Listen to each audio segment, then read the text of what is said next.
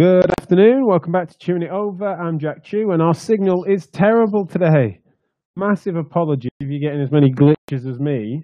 I don't know what's going on, but fortunately we have a guest on, an esteemed guest who can hold the reins if need be. And if my signal drops out, he'll save the day, run the show as he did a couple of weeks ago. Although he had glitches then, so I don't know how much I can trust him. It is, of course, Jack March, aka Jim. And we can tell that story one day if we need to. It does say that my signal has now dropped off to 2 out of 10. So if my pitch is glitchy or you can't hear my sound, then apologies. Please do shout if you can hear us. We've got Jenny Archer saying, Banga Physio Jenny here. Does mean that you can hear me to some extent.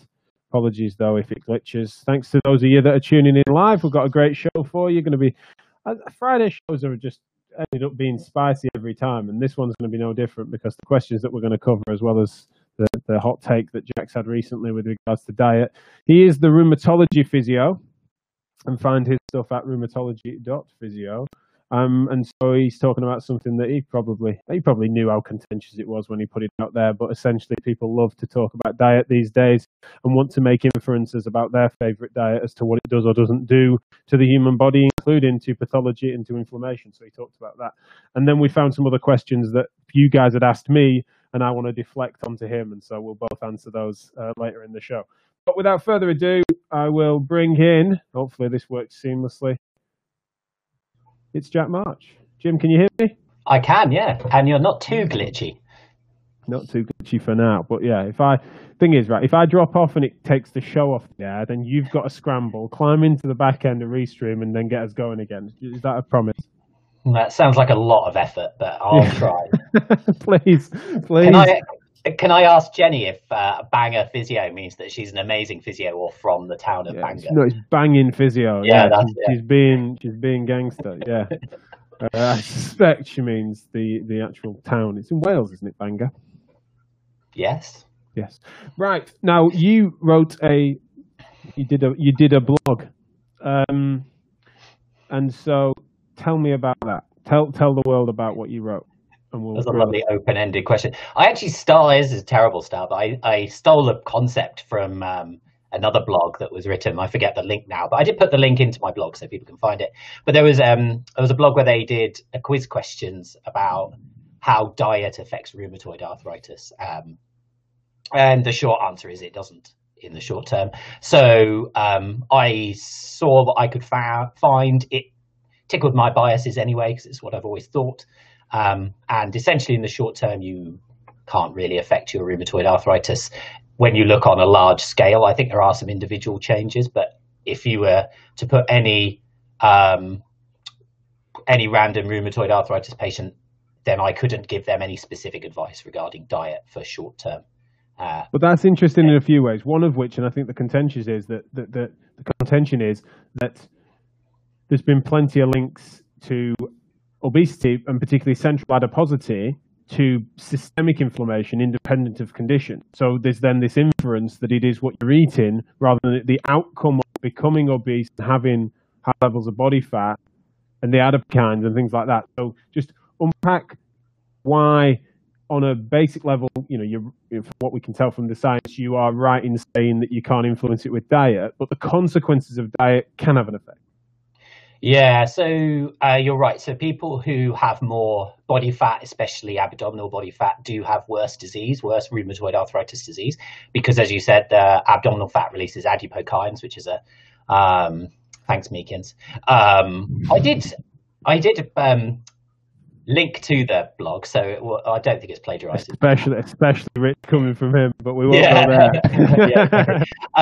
So the adipokines upregulate your inflammatory system. So I think what's happened is your diet can lead you to be more overweight. By obviously, if you have a excess calorie intake, then you'll lay that down as fat. So people then took that causative leap to say a poor diet makes your rheumatoid arthritis worse, where that's not really true. Being overweight is what makes your rheumatoid arthritis worse, and your diet leads you to being overweight. So there is a stream of consequence, but it's not directly related. As I said, on an individual level, I've spoken to tons of rheumatoid arthritis patients and other condition patients who say, if I eat tomatoes, my arthritis is terrible. And on an individual level, absolutely, I think that can happen. But like I say, you can't make assertions like that without it being on an individual level. So it's one of those very, very difficult things to say, because you can't give generalized advice. And so I wouldn't say to any rheumatoid arthritis patient, you need to avoid tomatoes or oranges, or acidic foods often get implicated, because for the majority it won't make any odds. But do you think that, yes, on an individual level, we can understand that those patterns might emerge, and even clusters and series and things, but would that, if you had to pin it on something, do you think that the notion that there is a pro-inflammatory acidic citrus fruits and tomatoes, etc., that's the mechanism, or do you perceive it to be more likely, if investigated down, that it's going to be almost like specific, almost allergens, or a disposition to that being what gives someone a nervous system response of them being in pain? Yeah, so it'll be looking at an inflammatory point of view. What I suspect happens. So if let's take let's give someone rheumatoid arthritis. Let's give you rheumatoid arthritis, and you eat tomatoes. It makes you rheumatoid arthritis worse. No worries. Then what I suspect is happening is the tomatoes themselves are irritating your gut, and we know that the gut has an effect on inflammation, and in a number of patients the gut will be implicated in their disease process. So what I suspect is happening, a bit like with some people, they eat some foods, garlic for example, or whatever, and they get regurgitation or heartburn or whatever we want to call it. So it's irritating the gut, and then that's what's causing the inflammatory problem, rather than you eat tomatoes, which get into your bloodstream and upregulate your inflammation. So that's why I think on an individual level, it can make a difference, as opposed to acidic foods, which probably tend to be more of an irritant. But then I've met people where it's bread, and then you're obviously talking about wheat allergens or whatever, but it's not. That's true. Why maybe allergen is, maybe I'm being too blunt with allergy and sort of intolerances and things like that. You think it's more that than it is the fact that there's something inherent to the food type, in Correct. This case citrus fruits, tomatoes, etc., that would then be, because that's the mechanism that people are describing almost, or inferring, is that there's something inherent to a food group that then is doing that generically to some bodies. And then if you have a condition or a disposition, then you're going to be more vulnerable to it. Whereas actually it could be insert any food type, especially those that are more likely to provoke an interesting response from people's guts. Correct. And the same thing with other rheumatology conditions, because I've spoken to also lupus patients, axial SpA patients, and the alteration in the immune system, whilst if you zoom out is different, well, on a micro level is smaller, and changes. It's not the same mechanism. So, but then I've spoken to lupus patients where tomatoes make them worse. So why would, and this is where my reasoning starts to break down, is, okay, let's make an assumption that tomatoes make rheumatoid arthritis worse. Why would they make lupus worse? It's a different mechanism. It's a different inflammatory mechanism. So I think it's like we said, it's that inference of causality and this slight misunderstanding. And I think it's a logical step that people think it's like this whole boost of the immune system. It's rearing its head as usual, and it's that assumption that you can change your inflammatory system, your immune system, with what you eat, and your inflammatory system, your immune system, is designed not to change. It's homeostasis. It's designed to stay leveled regardless of what you do to it. That's the point of it. So you'd have to have something going quite significantly wrong for foodstuffs to be bringing that down. To generate anti-inflammatory effect, you have to take ibuprofen or naproxen, and we know that plays havoc with the rest of your body system.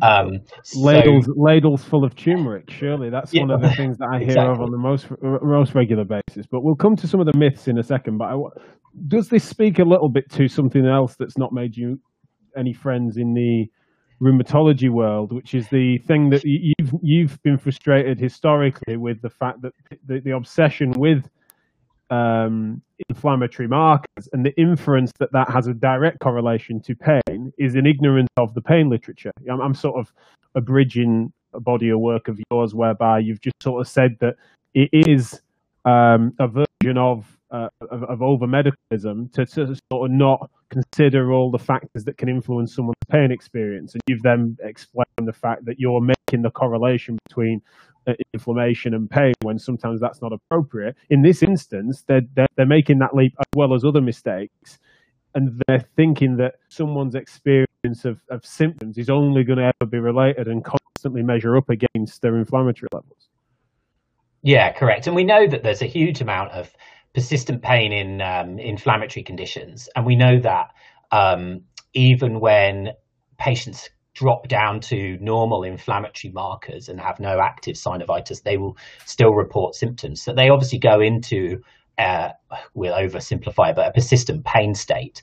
And rheumatologists have got much better now, as my understanding, at recognizing that and understanding those things. And to a degree, I understand why they push so hard to try and get symptoms down from an inflammatory point of view, because we also know that patients who have no symptoms can still have ongoing inflammation and still gain damage to their joints, even though they have no symptoms. So the risk of not lowering inflammation significantly enough is still there. You can't just ignore it just because people don't have symptoms anymore. So or outward symptoms. So it's a really difficult balancing act for rheumatologists. So I try not to be critical. I just try to hope that we all have the understanding that like you said, loads of factors are at play.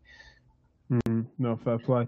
Now, when it comes to some of the classic myths and misconceptions then around specific food groups, we've kind of touched on the citrus fruit and tomato thing, but what other things? You mentioned a couple of them, cider vinegar being one of them, but also I've mentioned turmeric being considered to be an anti-inflammatory supplement. What else is there out there, and is there any credence to any of it? Not that I've ever seen. Garlic. Well, there's plenty of things that have been touted as anti-inflammatory, but as far as I can work out from science, I use that very broadly, I can't see that there's any credence to it. I have no issue with someone coming to me and saying, should I try turmeric? And I'll go, as long as you can afford it and it's not causing you a problem, then by all means try it. We don't think it makes a difference, but on your individual level it might do.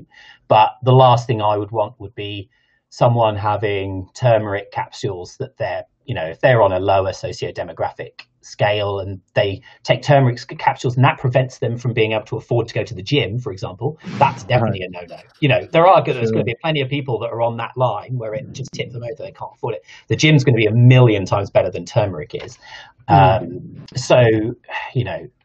It's this, I think there's a perception in musculoskeletal practice, rheumatology, pain, all these things, that in the general population that there are quick solutions that you can cheat the system and improve things. And from what I work out, you can't really. Every time we look at something, it seems like you need to have better sleep, lose some weight, exercise more. There aren't any short-term fixes, unfortunately. Yes, Katie Napton, it is scary how expensive some of them are.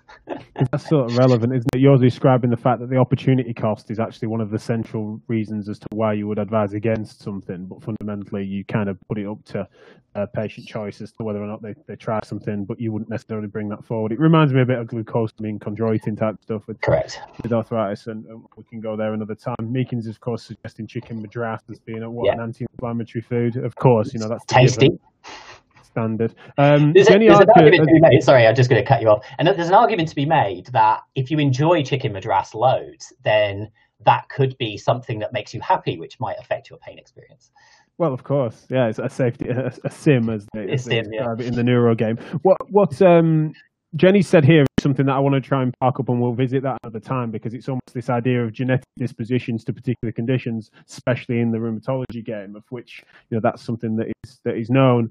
And in this instance, she's making the linkage, which I know less about on the specific level, but it's completely feasible to me at population levels that there could be that disposition. But that's something that's slightly different, isn't it, with regards to the genetic lineage and how that's relevant, and what you think. I'd be interested in your thoughts probably on another show as to what that what the genetic, you know, the spit in a tube, send it off and get your genome sequence type stuff, how that might influence and generally in MSK, but also rheumatology. So if we can, we'll revisit that if possible, because I think that would be a really interesting one. Matt Phillips has just mentioned about glucosamine, beat him to it. Glad that I managed to jump the gun on that. And actually, I heard a good analogy for glucosamine and chondroitin the other day. I forget where I heard it. It was on another podcast. So if whoever's listening and said it, then I credit them. But taking glucosamine and chondroitin is like if you had a crack in the wall of your house and you threw bricks at it and expected it to be fixed. That's what glucosamine and chondroitin is. Right. Brilliant. I like that. Yeah.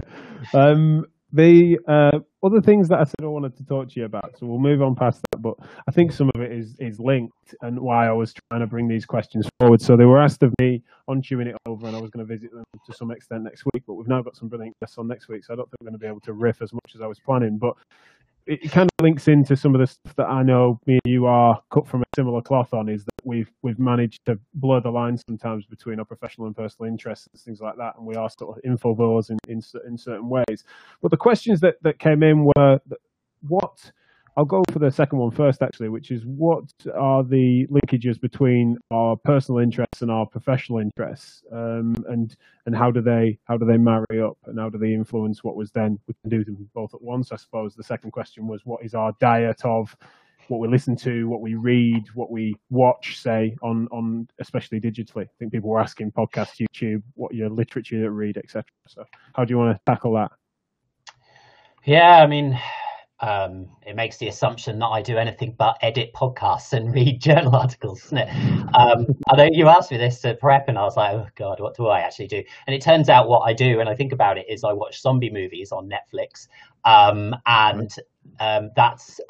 that's about it. I still play Pokemon Go from 2016, still do that on occasion. But I suppose to relate it to what we do day in, day out, I mean, my interests are relatively nerdy. I enjoy things like physics and biology. So I watch TV programs that relate to that. I watch a lot of TV programs about space and stuff like that. I find that fascinating. Yeah, I don't really do tons of other stuff. If I ever do read a book, then it does tend to be biology related or health related. So I don't really spread too far away. I know you were saying about thanks, Katie. Katie Napton. For those that aren't viewing but listening, Katie Napton said bless. And yeah, I do. What was I going to say? You've thrown me off now. Katie's thrown me off. Yeah, I've lost it. I've lost my train of thought. What an effective heckle that was, Katie. I know. Try and throw me off next. No, that's good. What I suppose, when it comes to less so the zombie movies, but your interest in physics and space and you don't have to go there far, even in the fiction aspect of it, to end up in science fiction ends up sometimes having a metaphysical and sometimes philosophical bent to it. You know, with Star Trek, Star Wars, metaphors are sort of all over the sort of academic game and stuff. Is that relevant, or is it coincidental? Oh, it might well be relevant. I think I've always been fascinated by things that I don't understand and trying to learn those. And then it is really interesting.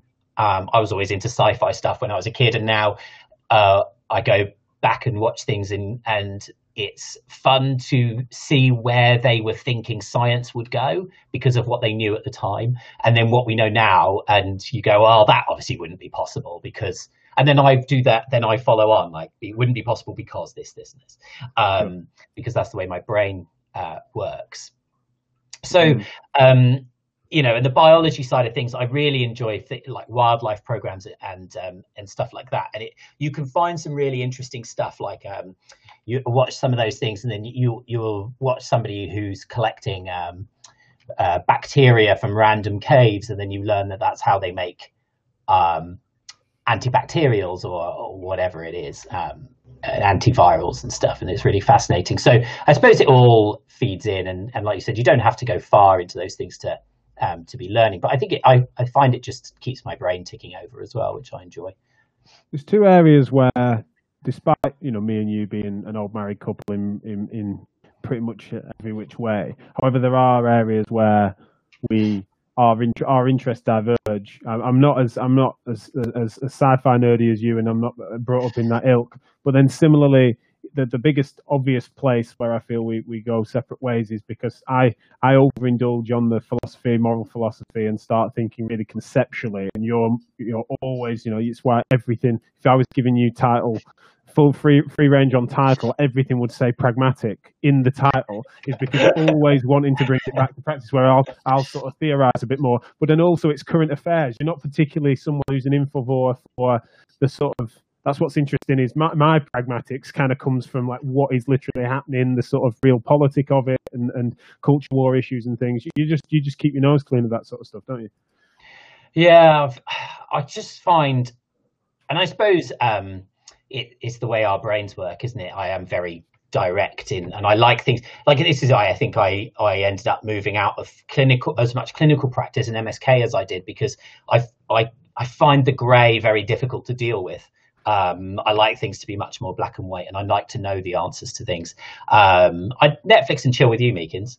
I think one of the things I don't like things like celebrity culture, and I don't like the way that news is presented on TV. It's personal preference. It's not that I don't like the news, but I find those things very difficult to watch.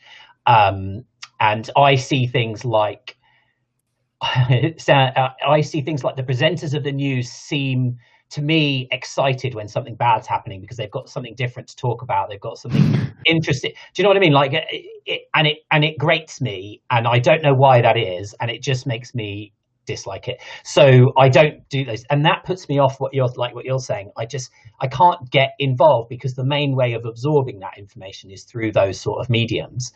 The other thing that means that I find it much more difficult now is there is so much information and so many points of view that I then find it very difficult to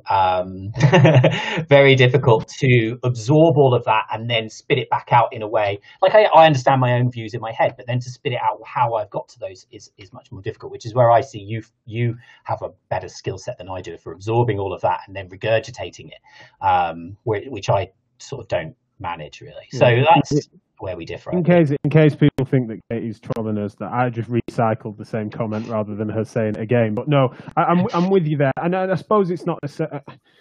I admire that. I think that one of the things that you do to stay, I don't know. Here I am psychoanalyzing my best mate on screen here, but it's like you keep a sunny disposition in part because you just keep your nose clean of some of the frustrations over witnessing news anchors trying to propagandize people. It's just, you just keep yourself out of that and hope that the world can sort its shit out. And I like that, and I see it as a smart mechanism that I'm jealous of sometimes. But yes, I suppose to answer, I don't want to skirt the question by palming it off on you because you're here in guest context, but I am massively interested in moral philosophy and also dispositional differences between humans, and therefore get massively frustrated when people suggest that thinking in tribal lines infer massive differences as if there is no commonality of humanity. And then I get massively frustrated on the counter narrative where people suggest that there is such similarity that any inference of difference would be then testament to I don't know, is it that to suggest that two individuals are different in any meaningful way, even in a specific context, then is naturally fracturing everyone. So everything has to be homogenous, or you're counter splintering and making tribal claims as if to suggest that we can't all share something. Because I just think that fundamentally they're both false. And when I say false, I mean because of my attempts, at least, of studying philosophy and to understand the philosophy of mind and also how evolutionary biology informs that, is why I then find myself being tempted by how that's playing out in policy. And that's why I think I end up in the current affairs political space as an interest, is because, rightly or wrongly, and often wrongly, is that is where people's lives are being influenced on a macro level. And then I think there's too much politics in everything right now, but it's kind of the same thing, where good understanding of truth in every which way should be applying to policy, which it isn't because of bad politics, but it also should be applying to culture, which it isn't because of bad media. And so I end up being passionate about those things because I see it as being the key way in which we're going wrong. Now, that doesn't mean that I don't have hobbies, interests. For me, it's for me, it's adventure sport and anything that sort of gets my adrenaline going, as well as my lack of sleep and just wrestling kids. Of course, is the other thing. And yours are a bit older, and obviously you're able to live a more active life. We're taking Leo into the woods, etc. And I look forward to that with mine. But other than that, admittedly, I am gorging on stuff, not just in a nerdy way, but just trying to get a read constantly of where things are, because I think the commentary aspect of it is something that I just find really interesting. Yeah, we should clarify you're wrestling your own children, not other people's. Yeah, well, thanks. Yeah, and I think one of the reasons that I've got into my own niche, really, with rheumatology and am entirely useless at literally everything else, is that I like to know things to a certain degree before I start to comment on them or discuss them or whatever it is. And I think the last time I remember getting into politics was, God dare we bring it up, was Brexit. And I remember that because we had to, I knew that vote was incredibly important. And so I wanted to know as much as I could. And it took up so much of my time to learn and understand and form an opinion that I've made almost like a conscious decision where I'm like, I need to stay out of some of these things. Otherwise, it's going to take up so much of my brain space. I'm not going to be able to do other things. Do you know what I mean? Because you can't do it superficially. Because I can't do it half. People are doing. Yeah, exactly. You have to go all in. Yeah, and we were going to talk about hard science versus sort of general other things, and that's one of the reasons that I do read. Like we discussed before, I read a lot of hard science journal articles about, as we talked about, I go into why would diet affect things, like what is the immune system, how does the immune system work? And I don't claim to be an expert in how the immune system works or the inflammatory system works, but I try to understand it to a level that affects us as physiotherapists, and I feel like I can get to that by reading those papers, and I wouldn't comment or write my blogs or whatever it was if I wasn't getting to that level. And that informs me on other things, really, which is why you're very rarely would you get me commenting on politics out in social media or whatever. If someone said to me, I know you like to keep hard to time and we're running out, but if someone said to me something that I fundamentally disagreed with in a personal space, face to face, then I would be happily have that discussion.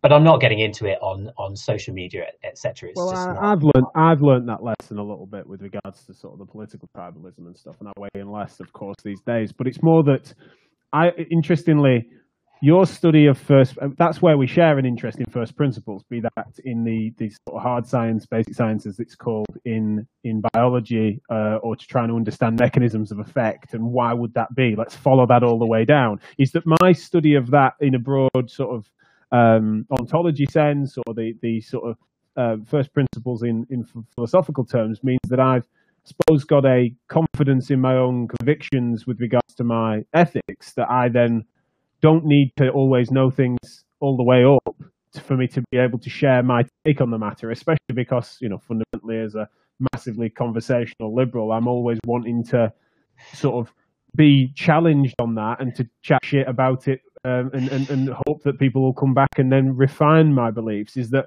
I'm never purporting, and also one of the fortunate things is that you have an area of expertise, and I am just an absolute generalist that is not expert across anything other than maybe chatting shit on the internet. And so that is a difference where it's actually from the same point of view, whereby you're studying first principles and the mechanisms and actually trying to understand what is close to truth as is possible. It's just that yours is, it's not meeting a threshold for you to then talk about it. I suppose what I've done is I've created a circumstance where I can shoot the shit a little bit, and that if I'm wrong, then I find out quite quickly from people, usually people that don't like us, but generally it gets refined by having blurted it out. And I think that's sort of just a dispositional difference between us, when fundamentally, as we've talked about, there's lots of overlap. So really interesting to get into that with you, and each part of it can be discussed and chewed over another time. But thanks for joining me today, mate. As you've said, we're in a bit of overtime, so we better go because we've been keeping to time otherwise.